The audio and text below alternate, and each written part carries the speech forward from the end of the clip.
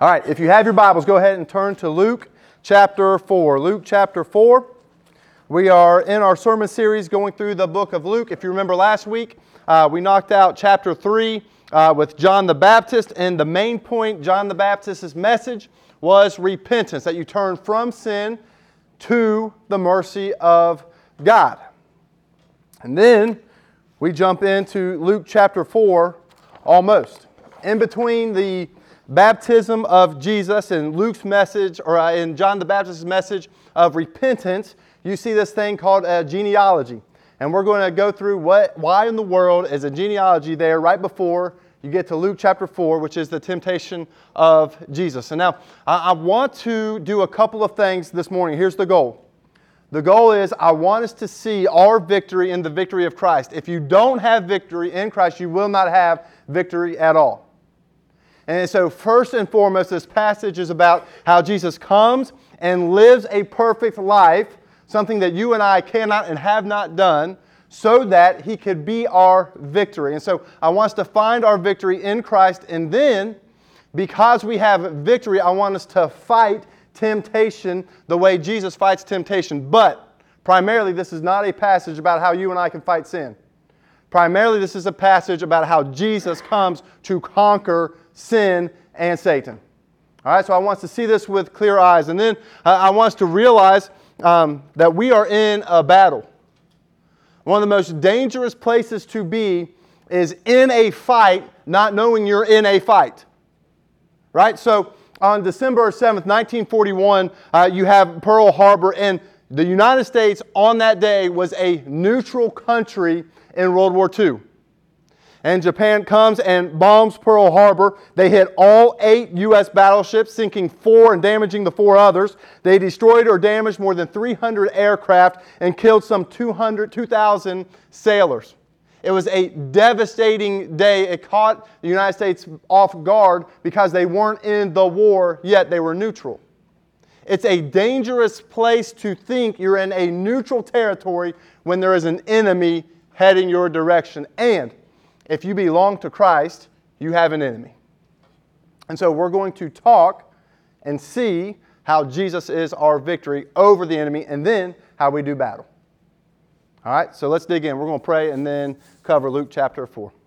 Father, I pray that you open up our eyes, help us see your word. I pray that your Spirit moves and fills us. I pray that we're convicted of sin and of what we need to do moving forward. I pray that we rest in what Christ has done for us.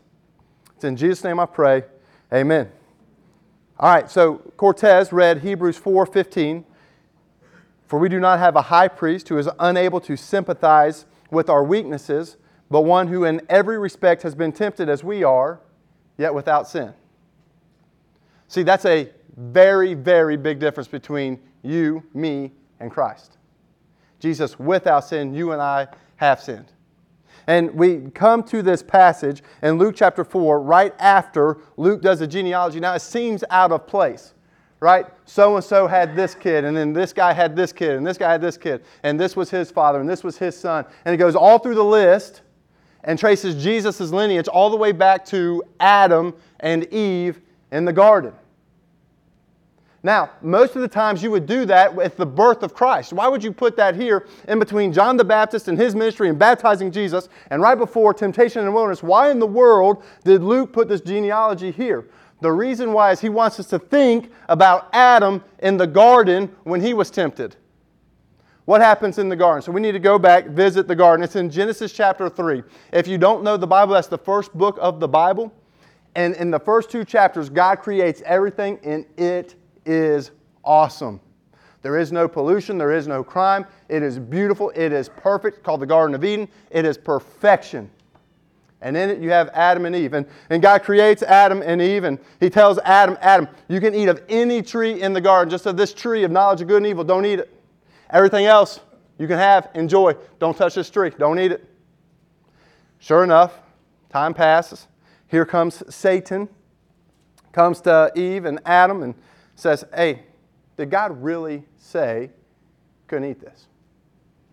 And then he tells Adam and Eve, no, God's withholding back from you. He doesn't want you to be wise like He's wise. And then it says Eve saw, and she took the fruit and ate and gave some to her husband who was with her. And they rebel against God in the garden. And then God comes to them and says, hey, because you've done this, you're out of the garden. They're kicked out of the garden. And what enters the picture? Death. And you can see disaster happens in the relationships between Adam and Eve. Eve blames Adam, and Adam blames God and Eve. You see that with sons that Adam and Eve have, there's a murder. I mean, it's just crazy after sin enters the picture. And so what happens here, we see, oh man, this is in paradise, a position of strength. Satan tempts, sin enters the picture, and then ever since that day, Satan has been undefeated. Because all of us in the room have to say we have sin in our lives. We messed up, we missed the mark. We don't live perfect lives. All of us have fallen short, and that's everybody who's ever walked the planet, with one exception, and his name is Jesus Christ. And so you see later on in Genesis 3:15, God says to Satan, hey, you're going to strike his heel, but he is going to crush your head. And he's pointing to a day where finally somebody's going to come and kill the serpent.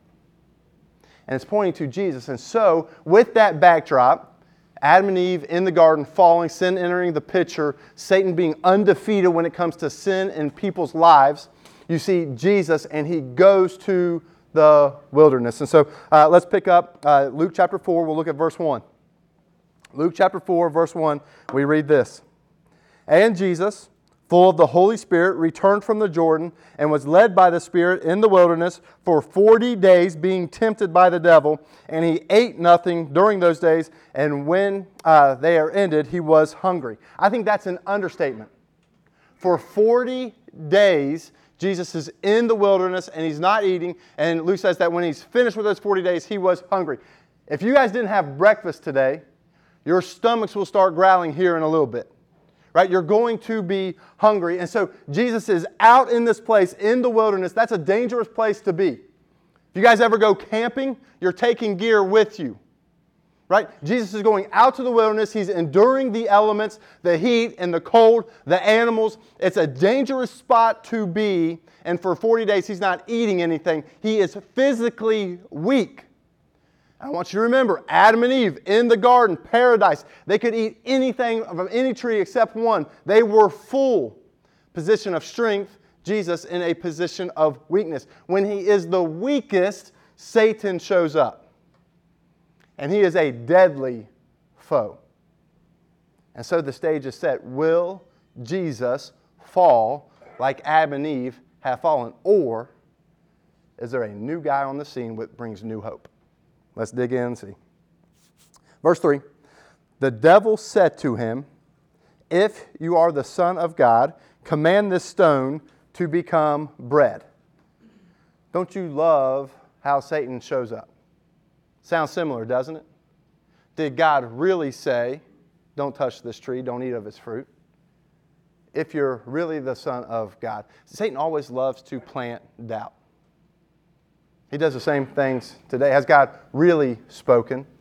Do you really need to follow Jesus? You could use something like God's design for sex and marriage, and how sex should be held off until marriage, and what people will say, that's an old-fashioned rule by God. That's not really how God's wired us. God's keeping something from me, and Satan comes and he'll plant seeds of doubt.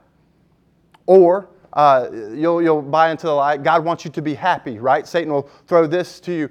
You want to be happy, and so you got to meet your desire. Like Satan always is getting you to question what God's design is. And that's exactly what he uses with the Son of God. If you're the Son of God. And then he points to a need that Jesus really did need. If you're the Son of God, command this stone to become bread. He hadn't eaten for 40 days. And what Satan is saying is, hey, if you're the Son of God, you shouldn't be suffering like this. You should be eating. And hey, this rock right here, turn it into bread and you can eat it, you'll be fine. And yet listen to Jesus' response. It is written, man shall not live by bread alone. You see, this is a temptation of your greatest need. And this changes all throughout your life. You think you really need something, but your greatest need is God. And here he's like, yes, bread is necessary for survival, but it's not my greatest need. Doing what my Father has called me to do is my greatest need. And if He wants me to die in the desert, I'm going to follow the Father's will. This is very important for us to understand. This is the anthem Jesus lives by. As a matter of fact, you see this in the garden, in the Mount of Olives when He's praying. He's praying before Jesus is crucified, and He says, Father, if this cup can pass, let it pass. Nevertheless, not my will, but your will be done. That is the anthem of Jesus Christ. Is that the anthem of your life? Because when you haven't eaten for 40 days, it's really tempting to turn in a rock to a donut and eat it. Or if you're getting ready to be nailed to a cross and you're going to observe the wrath of the Father, you really want that cup to pass, and yet Jesus is saying, whatever it takes, I want to follow your will. Is that your anthem? That's Jesus' anthem, and you see that in the first temptation. But Satan's not finished. He moves on. All right, so if he's not going to trip up on the greatest desire, let's see if he'll trip up on this. Verse 5. And the devil took him and showed him all the kingdoms of the world in a moment of time. Said to him, to you I will give you all authority and their glory. For it has been delivered to me, and I give it to whom I will. If you then will worship me, it will all be yours. You see, Satan does have some authority. He's called the prince and the power of this world. You see him operating in the destruction of systems and cultures. You see him operating in massacres. Nazi Germany is an easy one. Abortion's an easy one. Like, you see the effects of Satan in the power that he yields. This isn't a made-up foe. A lot of times people think of, oh yeah, the cartoon with the horns and he's sitting on your shoulder. No, Satan is a massive enemy, and he trumps all of us in the room. And he said, hey, I'll give this to you, Jesus. Well, Jesus is going to have the kingdoms, and every knee will bow before Jesus, but it doesn't come through compromises. It comes through a cross. And what Satan is saying is, hey, you can have everything that you think you want, and you don't even have to go through suffering. You can have it. I'll give it to you. Just worship me. And Jesus responds. Jesus answered him, it is written, you shall worship the Lord your God, and Him only shall you serve. You see, for Jesus, there is no crown apart from the cross. There is no crown with compromise. And so He goes to the cross, and now He's raised to the Father's right hand, and every kingdom will bow to Him through a cross. And then you get to the last temptation. And He took him to Jerusalem, set him up on the pinnacle temple, and said to him, if you are the Son of God, again casting doubt, if you are the Son of God, throw yourself down from here. And now I think this is interesting. Satan adapts his strategy. He starts quoting Scripture to Jesus. It says, for it is written, He will command His angels concerning you to guard you. And on their hands they will bear you up, lest you strike your foot against a stone. Do you see how crafty Satan is?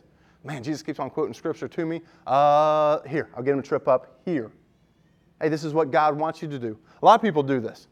Twist the Bible to say what they want to say. A lot of people do this. I was talking to Mr. Fight this week, talking about I can do all things through Christ who strengthens me.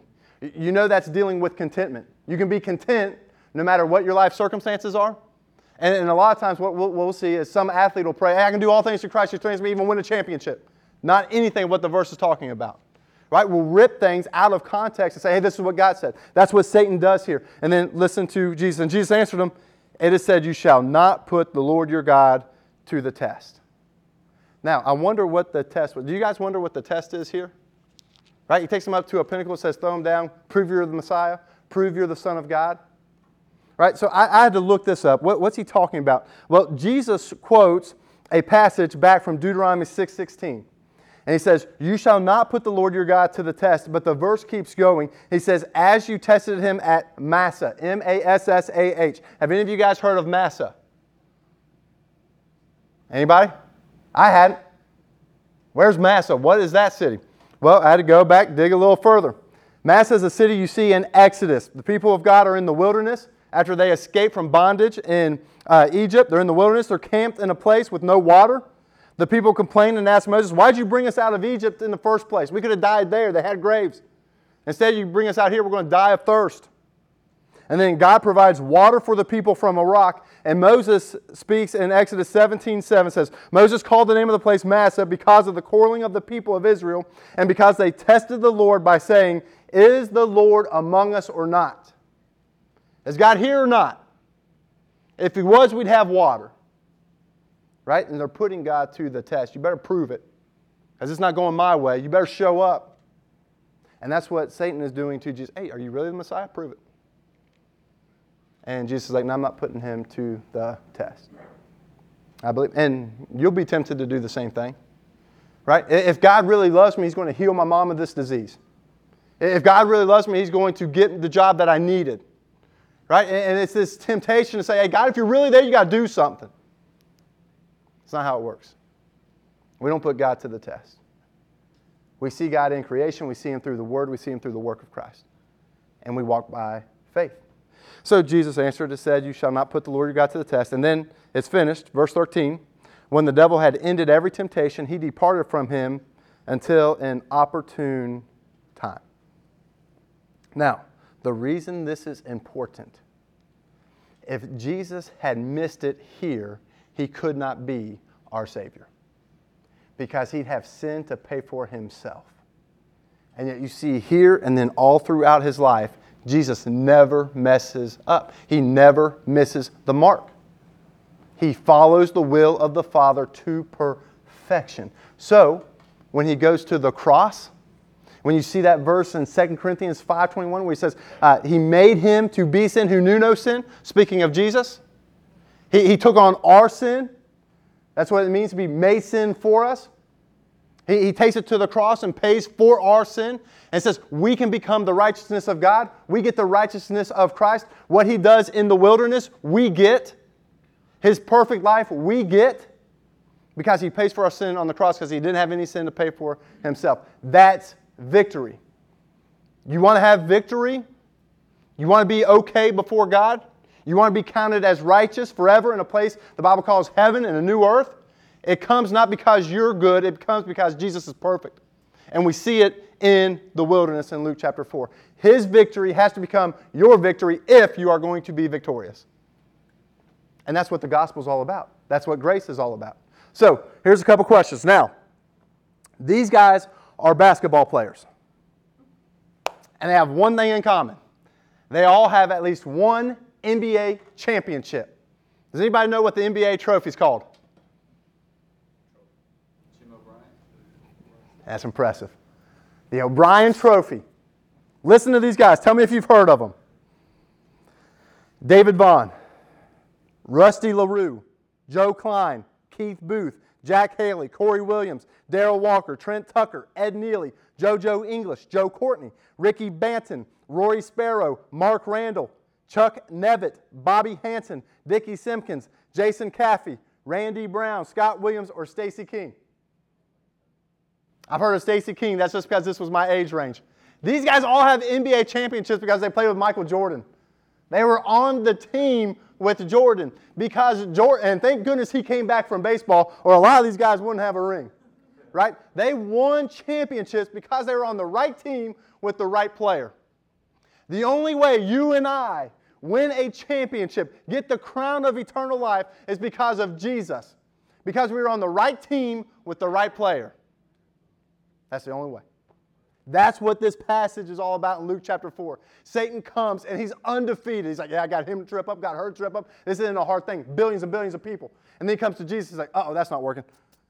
Try this. Oh, that's not working. Try this. That's not working. Right? He's starting to panic because he's not getting Jesus to trip up. And Jesus just keeps moving. Jesus hasn't eaten for 40 days. He's chilling out in a desert. He's like, no, not a problem for me. That's awesome. That's victory. That can be our victory.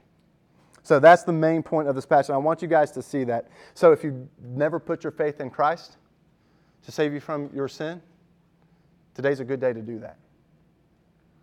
Because He was tempted, like you and I are tempted, but He doesn't give in. He follows the Father.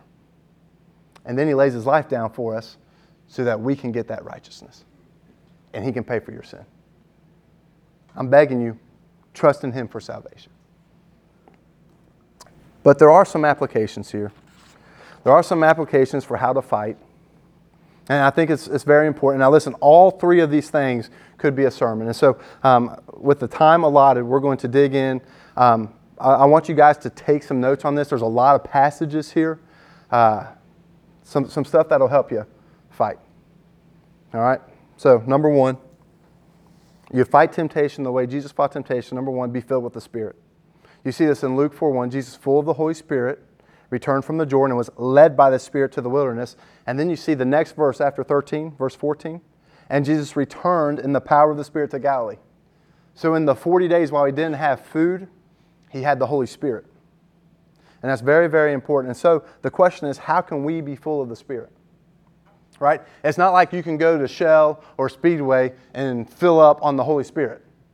Right? So how does this work? Like the Holy Spirit does this. God does this in a person's life. So how can I fill myself up with the Holy? You can't. It's something God does, but this is how it works. And so I want us to listen. We'll go through this. Number one, Jesus sends another helper just like he was a helper to the disciples. So Jesus is talking to his boys, and this is what he says. I'll ask the Father, and he will give you another helper to be with you forever, even the Spirit of truth, whom the world cannot receive, because it neither sees him nor knows him, but you know him, for he dwells with you and will be in you.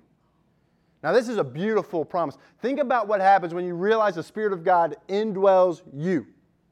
So I don't know about you, but there's some movies I watch with my friends that are funny, but when I watch with my mom and dad, aren't so funny.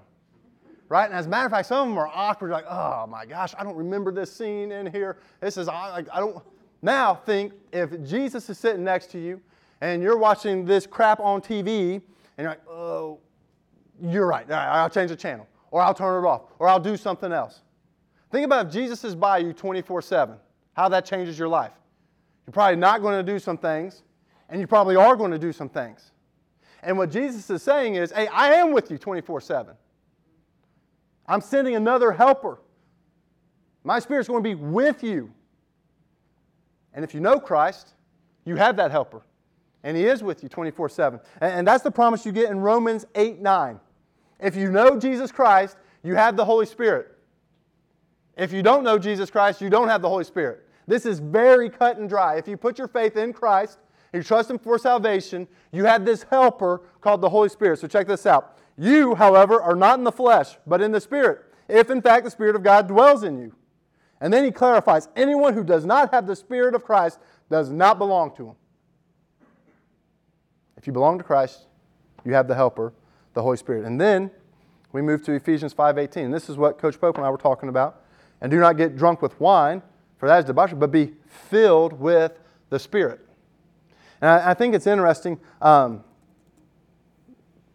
consumption of alcohol and label of happy hour, like anything alcohol promises to give will actually be met in the filling of the Holy Spirit. The joy people try to find in drinking will only be found in the Spirit.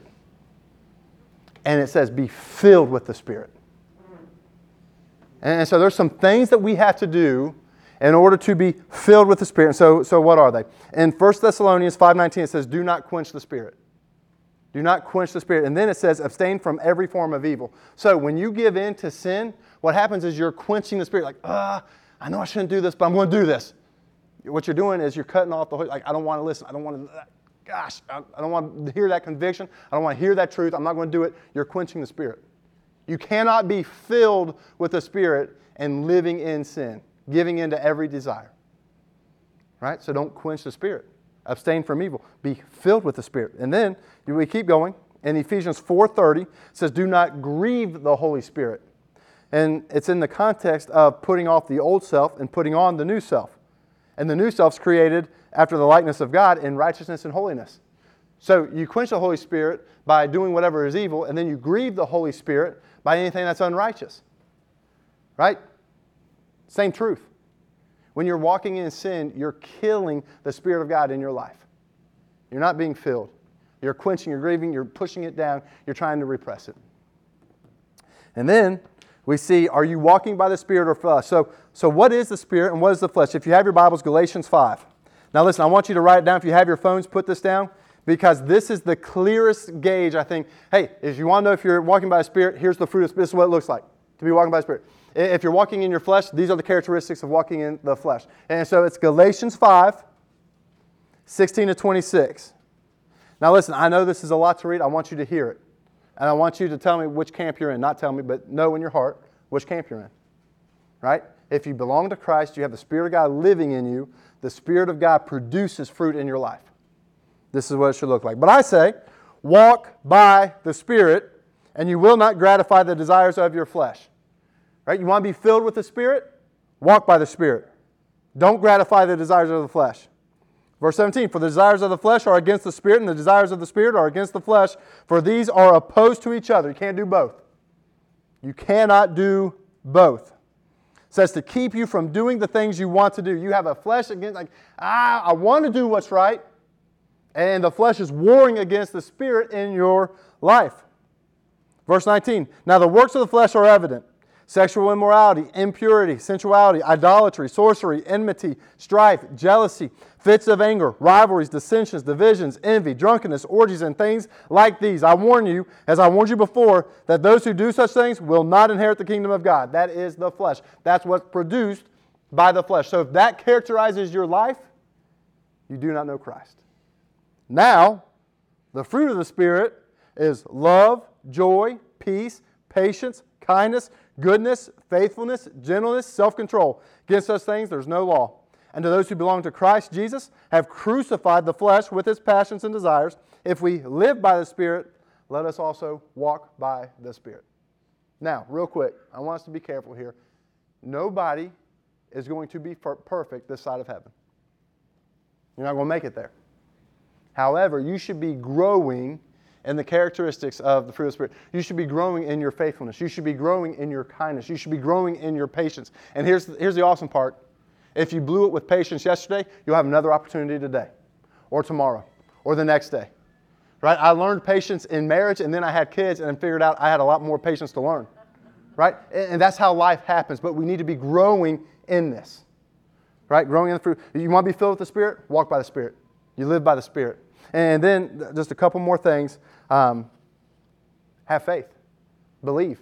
Know that the Spirit of God lives in you, that He empowers you, and then walk. And so in Acts 6:5, they chose Stephen, a man full of faith and of the Spirit. And then Barnabas in Acts 11:24. For Barnabas was a good man, full of the Holy Spirit and of faith. That's not by accident. You want to be filled with the Spirit? Be full of faith. I believe God. I believe Jesus died for me. I believe He gave me His Spirit. I believe He's in me, and I believe He's going to fill me. And then in Romans 5:13, may the God of hope, Paul's prayer for the church at Rome, may the God of hope fill you with all joy and peace in believing, so that in believing you might have the power of the Holy Spirit, so you will abound in hope. That's crucial. Do you believe that the Holy Spirit is in you and empowering you? And then one last thing with being filled with the Holy Spirit. Luke 11:13, we'll get there in a couple weeks. How much more will the Heavenly Father give the Holy Spirit to those who ask Him? Ask. I ask. So before I have an opportunity to speak on Sundays, I pray, God, fill me with your Spirit. Help me think clearly. Help me communicate clearly the things of the Word. And I believe He does. I ask God to move, and I believe His Spirit's moving. I believe He's filling believers. That's the only way you're going to defeat temptation, is if you're full of the Spirit. So, are you full of the Spirit? Then, number 2, be in the Word. Luke 4:4. And you guys see this. Luke 4:4, 4:8, and 4:12 is Jesus' response. And every time He responds, He quotes the Old Testament. This is the Word of God. This is the Word of God. This is the Word of God. So a couple of things. Psalm 119, 105, your Word is a lamp to my feet and a light to my path. If you do not know this book, you do not know the Word of God, how can it lead you? How can it guide you? How can it be a light to your path? You have to be a people of the book. You got to know what God has said. And then in James, it's a reminder, not just know what it said, but actually do it. James 1:22 and 25. But be doers of the word and not hearers only, deceiving yourself. But the one who looks into the perfect law, the law of liberty, and perseveres, being no hearer who forgets, but a doer who acts, he will be blessed in his doing. You want to know the things of God? You have a book. You got to know this Bible. So here's my question. Jesus went 40 days without food, and we know food's vital, right? You want to know what He didn't go without? The Word of God. because he's quoting it, he's quoting it, he's quoting it. Here's my question. If you spend more time with food than you do the Word of God, what's more vital to your life? If you spend more time TV, video games, social media than the Word of God, what's more vital to your life? You have to be in the Word. Be full of the Holy Spirit, be in the Word, and then lastly, be on watch. I think it's interesting. Verse 13 closes, he leaves Jesus, but he doesn't leave him for good. The devil had ended every temptation. We just got 3 of them. When he ended every temptation, he departed from him until an opportune time. You better be on watch, or as 1 Peter 5:8 puts it, be sober-minded, be watchful. Your adversary, the devil, prowls around like a roaring lion looking for someone to devour. He doesn't play. He comes to you at your weakest moment. He knew exactly where Jesus was 40 days into his fast. He's weak. I'm going to get him. I've been waiting for this opportunity. If you guys remember back to the Super Bowl, Cardinals-Steelers, our neighborhood was scoped out by burglars. And they knew that a Super Bowl gives you about a 3-hour window to take your time, get what you want. They saw my house. There's no alarm system. There's no dog. There were no lights on, and both our vehicles were gone. Nobody was home, and they knew it. They saw another neighbor, same thing. No alarm, no cars, no dog, and they knew it. They kicked our door in. They kicked their door in. Got as much as they want, and they left. Why? Because it was an opportune time. Now, the enemy works the same way. Make no mistake, when you go home and you try to dig into the Word, you're going to get a phone call. You're going to be tempted to go do something else. You'll have another invitation for something. When you and your wife are in a fight, be expected that somebody else is coming to the door. Somebody else is calling. There will be somebody better on the other side. Satan knows you when you're weakest, and he's looking for an opportune time. That's why it's so important to be filled with the Spirit, be in the Word, and be on watch. When you're on watch, you're looking at everything. So, I learned something with Coach Pope. There was a girl fight up at Holmes High School. And girl fights are the worst because you got a lot of hair. And listen, I'm sensitive when it comes to hair. I know what it's like to lose some. And so I'm trying to make sure the girls don't lose all this hair. And so these girls had a nice grip, and we couldn't get them separated. We had an assistant principal do a countdown. That didn't work. Girls won't let go on 3. 1, 2, 3. It didn't work. Coach Pope comes to the rescue, right? And Coach Pope is pulling one girl, but when he does, he swim moves one girl to get an arm, and as he swims, his elbow catches me in the eye. It's the only time I've ever been hit in a fight, right? Catches me up by the eye, and I'm looking, I'm like, which girl just hit me? And Coach Pope's like, oh, my bad. You learn you have to be on, you got to be able to see everything coming. And sometimes Satan will get you so focused on something, you're missing out on the things of God. Sometimes Satan will come to you at your weakest. Sometimes he'll come when something just awesome happened. He's like, hey, you don't need God. Look at how good you're doing. But he's looking for an opportune time. And we'll close with this. I was reading about a guy, Jeremy Sutcliffe was his name. He was a guy out in Texas. They're working in a garden, he and his wife, and there was a rattlesnake, a 4-foot rattlesnake. Now listen, I don't do snakes. So there's this 4-foot rattlesnake in his garden, and so he gets the shovel, bam, kills the snake, cuts its head off. Right? And so he waits about 10 minutes, and then he goes and gets the body and throws it out, and then goes to grab the head, and as he reaches down to grab the head, strikes him and puts venom all in him. And he starts having seizures on his way to the hospital. They had to get a helicopter, get him to another hospital where they had more anti-venom, and he survived, but barely. And you see, a dead snake is still dangerous. And a lot of us live life like we can live however we want to. Right? We understand that Satan has been defeated by Christ, but a defeated snake is still dangerous. You can't live life however you want to. You need to be filled with the Spirit. You need to be in the Word, and you need to be on watch because you're in a battle. And you have an enemy that's coming to you at an opportune time. Our victory is in Christ. It's sure, but it's still dangerous and it's still a battle. So you better be fighting. And thanks be to God, we're filled with His Spirit. We know His Word. We're on watch. We can win the battle. And we have in Christ. Let's pray. Father, I thank you for your word. I thank you for what Jesus has done for us. Lord, I thank you that he goes to the wilderness and in his weakness stays the course. And he stays the course all the way to the cross. And he endures the wrath that's poured out on sin so that we might experience victory over temptation, over sin, and over death. So, Father, I pray that we run to him today. And I pray that we do battle against the enemy, that we rely on your Spirit, that we seek you out in your word, and that we watch out for each other. It's in Jesus' name we pray. Amen.